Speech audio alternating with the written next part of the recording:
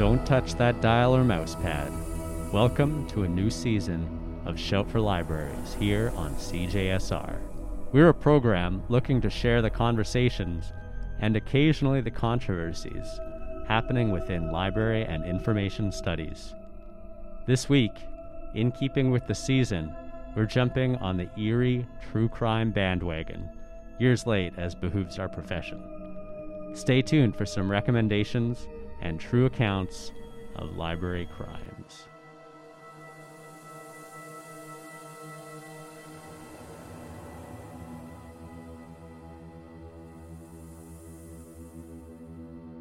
July 22nd, 2021, 11:38 a.m.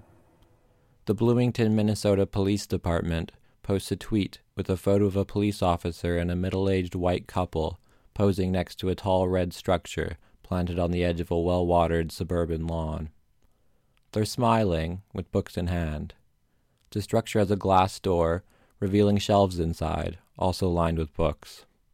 At the top is a sign that reads, Little Free Library. The text of the tweet explains, after some thefts from little libraries in our city, officers and staff came together to donate a bunch of books to the libraries. Now people can use and enjoy them again. The tweet sparked outrage online as many asked, how could anyone do such a thing?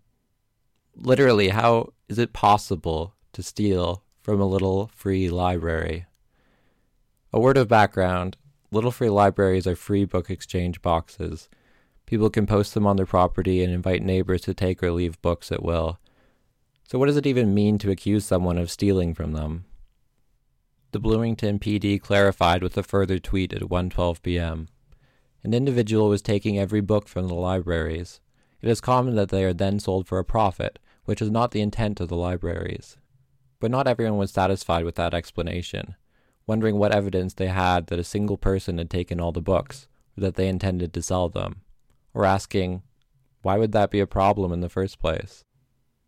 As user at Rararic put it, if a bunch of people took all the books, that's great. That's the stated mission of the organization. Why did you have to phrase this as stolen books being replaced? You could have said, we donated books to the wildly successful little free libraries in our community.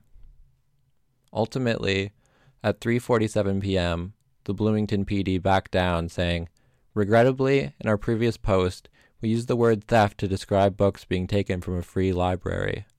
We did not investigate this as a theft, nor take a report. We simply responded by donating books that our BPD staff brought from home.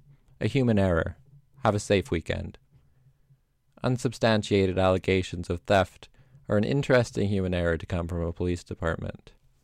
The next day, the nonprofit behind Little Free Libraries responded as well, saying, our stance has always been that Little Free Libraries are free book exchanges, where anyone may take books or leave books. The books are freely exchanged. They continued, we encourage stewards to keep an open mind and to remember that the purpose of a little library is to share books, and if people are taking books, that's a good thing. Still, I had questions. How did the police get involved in the first place? It's commonly said that the police exist first and foremost to protect private property. Might the fact that little free libraries are usually placed on private property have something to do with the apparent willingness of library stewards to call the cops on the people using them? And another question, one that led me down a deeper rabbit hole before ending back with the police. What kind of organization is Little Free Library? What secrets do they hold to the art of putting books in a box for your neighbors? Now, there are quite a few book exchanges around Edmonton, and if you've seen them, you may have noticed that a lot of them are topped with the same sign. In fact, the very same sign that topped the tall red structure from the Bloomington Police Department photo, the one that says Little Free Library. It turns out that the phrase Little Free Library is a registered trademark of a nonprofit organization of the same name, headquartered in Hudson, Wisconsin. And recently, Little Free Library has received some criticism from within the library community. In particular, Jane Schmidt and Jordan Hale's 2017 investigation in the Journal of Radical Librarianship gave me the clues I needed to crack this case wide open, and I'll be following their lead from here on. Of course, anyone is free to put up a box on their property, fill it with books, and offer them to their neighbors. Anyone who owns property, that is, but we'll get to that in a moment. But if you want to call your book exchange a little free library, now that'll cost you. Registering your box requires purchasing an official charter sign, which range from $40 to $80. You can also buy a complete Little Free Library or a kit to build one, which costs from $160 to $390. And while you're there, why not pick up some Little Free Library swag, like a t-shirt, a mug, or a face mask? But if you're thinking of going rogue and infringing on the trademark by calling your unregistered box a Little Free Library, don't go there. As founder Ted Ball bluntly stated in a 2015 interview, we own the name. So why would you choose to pay 40 American bucks to register your book exchange? Beyond the privilege of using the name, registered stewards receive a welcome package with information on running a Little Free Library, the option to place themselves on an online map, and access to a private Facebook group of other Little Free Library stewards. Today there are upwards of 100,000 registered Little Free Libraries worldwide. In addition to these perks, the registration fees support the further expansion of the Little Free Library initiative, which as organizers say helps to bring books to the so-called book deserts, disadvantaged areas with low literacy rates. Schmidt and Hale took a closer look at these claims by examining the distribution of Little Free Libraries in Toronto and Calgary. They found that the majority of Little Free Libraries were located not in book deserts, but within easy walking distance of full-fledged public libraries. Moreover, they were more likely to be present in wealthier and more educated neighborhoods. And in Toronto, they found that the whiter the neighborhood, the more Little Free Libraries you're likely to find. So do Little Free Libraries water so-called book deserts? Or do they reinforce existing social inequalities under the veneer of easy activism? The trail of evidence brings us back to a Midwestern police department, this time in Cleveland. I'll close on Schmidt and Hale's account. The Cleveland Police Department is a participant in the Little Free Library Kids, Communities, and Cops program, wherein police install Little Free Libraries in or near their stations as part of community outreach.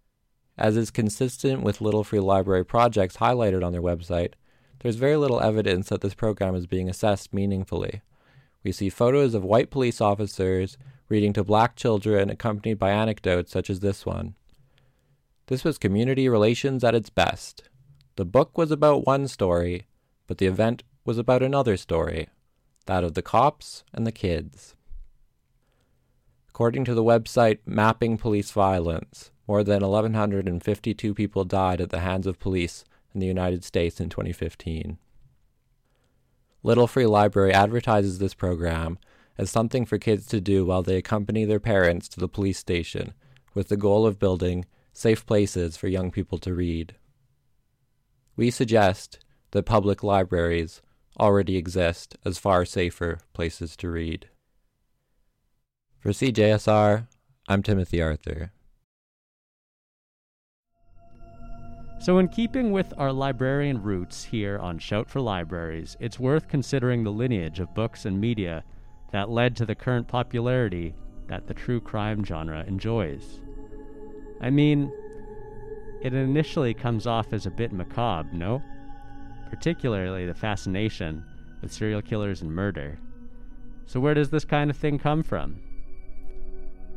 Leaving aside ruminations on the nature of human experience, drawn to the dark side, etc., blah, blah, blah, most analyses draw a line back to court narratives, which we can trace back past salacious and or morally instructional 18th and 19th century pamphlets, all the way to the Song and Ming dynastic periods of China, where case descriptions become popular amongst the mercantile and aristocratic classes, including a recurring detective character archetype in the form of Judge Bao Zheng that is still recognizable today. And in fact, China plays a role in our next piece.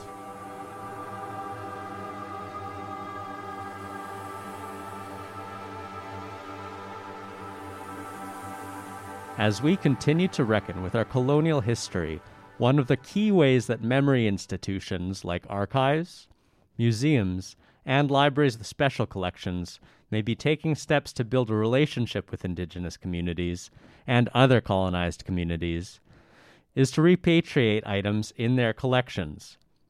Some might even say that these items were stolen.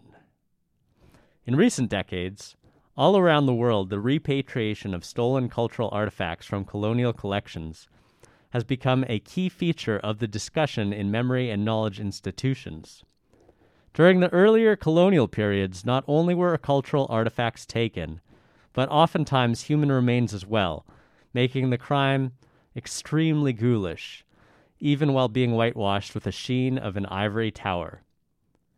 You might remember the scene in the Black Panther movie when Michael B. Jordan, a.k.a. Eric Killmonger, is standing in the Museum of Great Britain. Narratively, he and the hapless curator are actually standing in front of one of the Benin bronzes, famously at the center of ongoing repatriation debates after literally thousands were stolen in 1897. He's stated his plan to take an artifact, to which the curator protests. So he says, "How do you think your ancestors got these? Do you think they paid a fair price? Or do you think they took it like they took everything else?" Which leads to the question at the heart of this story. Is it theft to steal your property back from a thief? 2 years ago, a magazine article based on an earlier New York Times op-ed from 2015 made the rounds on the internet, pointing out a pattern of thefts at European museums. In 2010, almost 250 years after its construction and population, the Chinese pavilion at the Royal Palace of Stockholm was broken into. Cars were simultaneously set on fire to distract the authorities. Several artifacts were taken. The thieves were in and out in 6 minutes, escaping by scooter, never to be seen again. Or were they? A month later, using techniques that wouldn't be out of place in a heist film, intruders rappelled through a glass ceiling in the Code Museum in Bergen, Norway, and took over 50 objects, bypassing more financially valuable works for items that were Chinese cultural artifacts, almost as if they had an itinerary. The few Chinese artifacts left behind were scooped up in a second theft in 2013. In 2012, both the Oriental Museum at Durham University and the Fitzwilliam Museum at Cambridge University were broken into. Both thefts involved burrowing through a wall, with 2 items taken in the former burglary and the second resulting in a loss of between 15 and 40 million pounds worth of jade statuary. 2015, the Chinese Museum at Château Fontainebleau was burglarized. The Chinese Museum was established by the last Empress of France 3 years after France joined the British in the Second Opium War and looted the Imperial Summer Palace in Beijing. Incidentally, this is the historical event where the Pekingese dog breed becomes available in the West, as 5 were taken from the palace. 1 was given to Queen Victoria, and she named it Ludi. Anyways, around 300 or 400 additional stolen objects were given to the Empress, and they formed the core of the collection. Fast forward 150 years, a window is smashed, thieves enter, 7 minutes later they are gone, along with 22 Chinese and Thai cultural artifacts. The article claims that the thefts have continued all over Europe in daring, cinematic fashion, though because officials may be reluctant to publicize their failures, the full scale may never be known. In fact, in 2019, an alleged plot was foiled to break into Fontainebleau again. 4 men from Spain and 1 from China were arrested. Again, the possibility of Chinese state involvement was raised, this time by a local police official. Convicted in both the Durham and Cambridge thefts as well, and they were all white Englishmen. The artifacts from Durham were even recovered because the thieves forgot where they had stashed their haul. On the other hand, apparently at least one artifact that was stolen from the Code Museum later turned up in an exhibition in Shanghai. Norwegian officials did not pursue its return, though the Code Museum's director of security was interviewed as part of the GQ piece.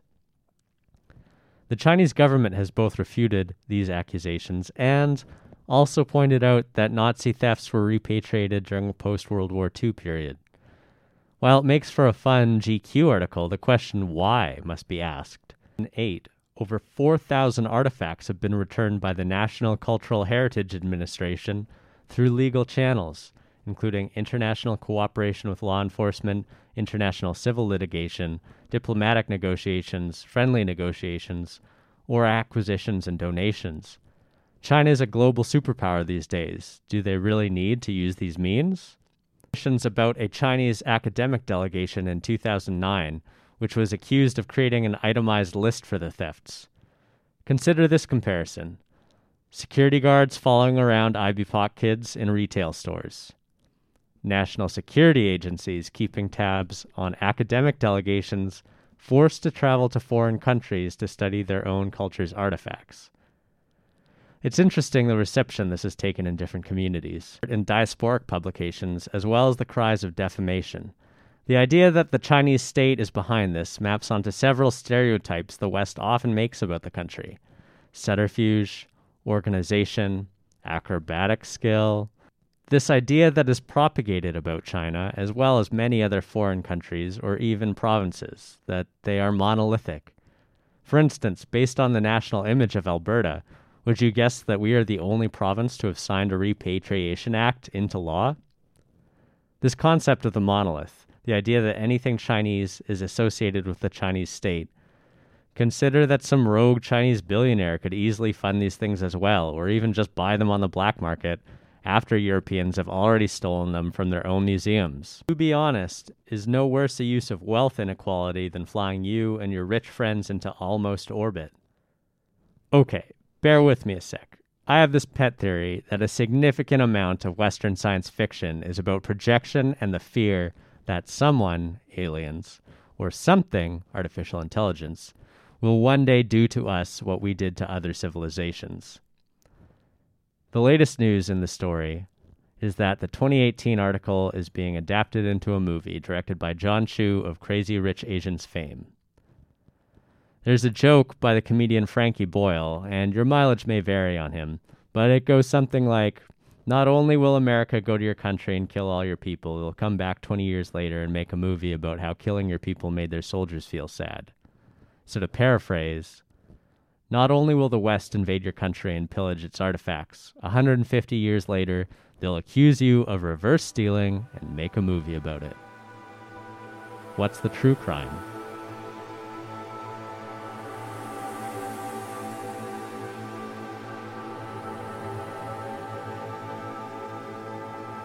That element of mythologizing is a thread running through the modern true crime genre.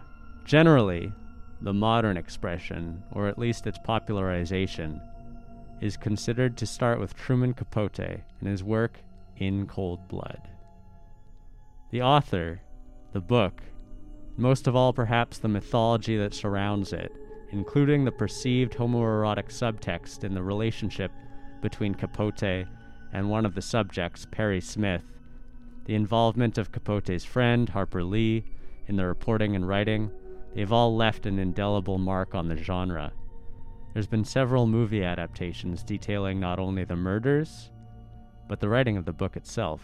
The next landmark, by my estimation, is Helter Skelter. Again, American mythology plays a role because in this account of the Manson family and the Tate murders, you have a history of what, along with the Hells Angels at Altamont and the loss of the American War of Aggression in Vietnam, has come to symbolize the loss of America's post-World War II innocence. The author was actually the prosecuting lawyer at the trial of the family, and the novel provides a gripping narrative, touching on the lives of Sharon Tate and her house guests, while detailing the biographies of the cult that would eventually take their lives. So where is the genre now? Find out after the next segment.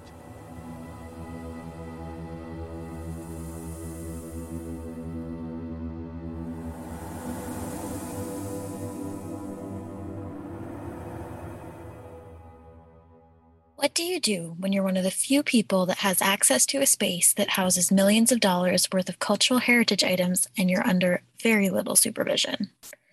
What is to stop you from taking that one little book that no one has asked to see in a while? Who's going to stop you from walking out of the library with that book in your bag? Perhaps these are questions that Greg Priori asked himself as he smuggled his first item out of the Carnegie Library of Pittsburgh in 1992. Priory's motives can be chalked up to the low levels of pay received by archivists, even at large cultural institutions. A 2015 survey by the Library Journal found that library and information studies graduates make about $46K, which in the United States is barely above the low income bracket. It has been well documented that Priore and his spouse, who also worked in a library, struggled to pay rent and send their 4 children to private school. As he described to police, he was just trying to stay afloat. The motive in this case, however, is not the primary interest. What interests me is the way the theft was dealt with by the law and justice system in the United States. In fact, how most crimes of cultural heritage are handled. For some context, Greg Priore was hired by the Carnegie Library of Pittsburgh in 1991, and in 1992, he was given the opportunity to oversee the Oliver Room, where the library housed their rare books and archives. Ironically, the Oliver Room was supposed to be the epitome of secure rooms for rare collections. There was only one entry that could be unlocked by a key held by Priore. Visitors had to leave their items in lockers outside the room. There were limited daytime hours, and the room was under constant video surveillance. Many rare and special collections and libraries do not uphold the same safety standards. In fact, a study done in Australia stated that 90% of the libraries in the survey had experienced disasters in their special collections, which could be damage or theft, because most of them had little to no security. So it seems ironic that the room with the most security became the site of one of the largest library heists to date. Between 1992 and 2017, Priore stole countless items from the Oliver Room. There's no way I could list everything that was stolen, so I'll just name a few of the major works. There was Thomas McKinney and James Hall's The History of the Indian Tribes of North America. This landmark work included 120 hand-colored lithographs, which were McKinney's attempt to document in full color the dress and spiritual practices of Native Americans. There was Ptolemy's groundbreaking La Geographia, which was printed in 1548 and had survived intact for over 400 years. But now all of its maps were missing, cut right out of the book. There was also a first edition of Isaac Newton's Principia Mathematica, a first edition of a book written by the nation's second president, John Adams, as well as a book signed by the third president, Thomas Jefferson. There was also a first edition of George Eliot's Silas Marner, just to name a few. Because you can't just sell rare books on the internet randomly without expecting someone to question where the books came from, Priore needed help. He enlisted the services of a man who was well known and well respected in the rare book trade. His name is John Shulman, previous owner of Caliban Bookshop, a popular location for perusing rare finds, and also the location where they both sold the stolen items. Shulman's good reputation served them both well, and over the course of 25 years, the pair were able to sell, are you ready for it, $8 million worth of rare and special collection items. $8 million! That is not a sum to scoff at. The crazy part is also just how long these two got away with it. 25 years. How did they get caught, you may ask? Well, in 2016, the library finally decided it was time to do an audit of the Oliver Room using an inventory list from 1991. And in 2017, that audit took place. It was said that within a few hours, the auditors knew that they had a huge problem on their hands. Very quickly after that audit, locks were changed, people were questioned, books tracked down, although some are still missing to this day. And on June 18th of last year, after years of cultural theft, mutilating countless books and manuscripts, and ruining the library's reputation, Priore was sentenced to 3 years of house arrest and 12 years probation, aka no jail time. Shulman, for his crimes of helping Priore sell the stolen items, was sentenced to 4 years of house arrest and 12 years probation. So at this very moment, both of these men who accomplished an $8 million heist, well, almost accomplished, are sitting in their homes somewhere, waiting for those few years to be up. This is not an uncommon type of sentencing for crimes against cultural heritage. For many years, crimes against culturally important items, such as rare books, maps, and documents, have not been taken as seriously, despite librarians and archivists everywhere advocating for the idea that these items are more valuable to society than any other items with comparable market value. It wasn't even until 2002 that cultural value was truly recognized on a federal judicial level, and even now, sentencing is often light, despite the backlash from professionals in the library and information studies field. The repercussions of cultural heritage destruction to humanity and the international community as a whole was recognized as early as 1954 and famously noted during a trial for the destruction of a UNESCO heritage site that the destruction of cultural heritage erases part of the heritage of all humankind. So at what point and to what degree do we reconcile the law to match the sentiment of losing valuable cultural property? Crimes such as the ones committed by Poiré and Schulman, crimes against cultural heritage, are often thought as being crimes against property. It is possible that this is the reason that sentencing for these crimes is so light. They are not thought of as crimes against humanity when cultural heritage has been argued to be one of the foundations of humanity itself. So what needs to happen in order for people to take notice and recognize the gravity of cultural heritage crimes? What needs to be stolen next?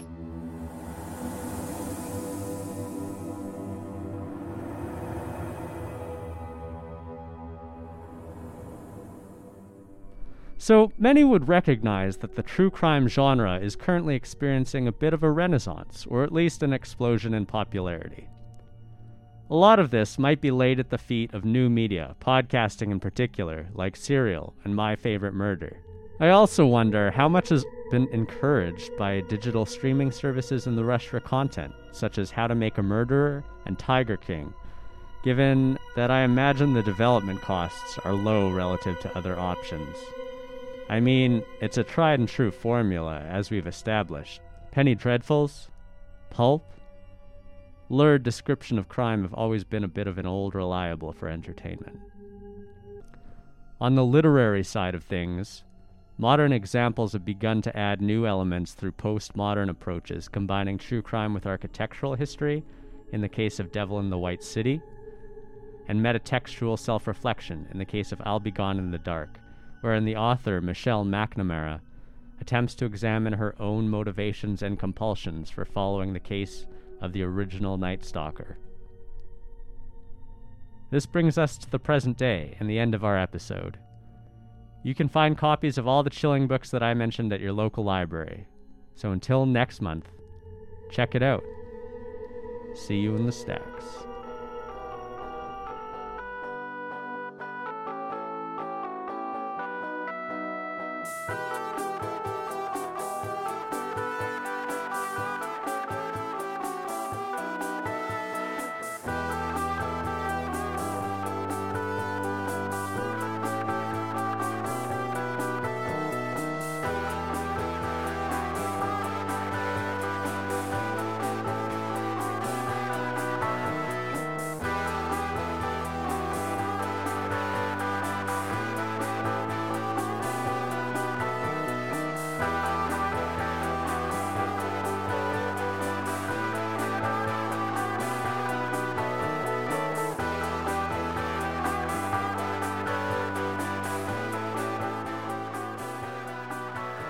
Shout for Libraries is produced by Dan Hackborn, Appy Mutakumar, Paula Kerman, Emily Mograbi, Maya Trotter, Danny Wang, and me, Timothy Arthur.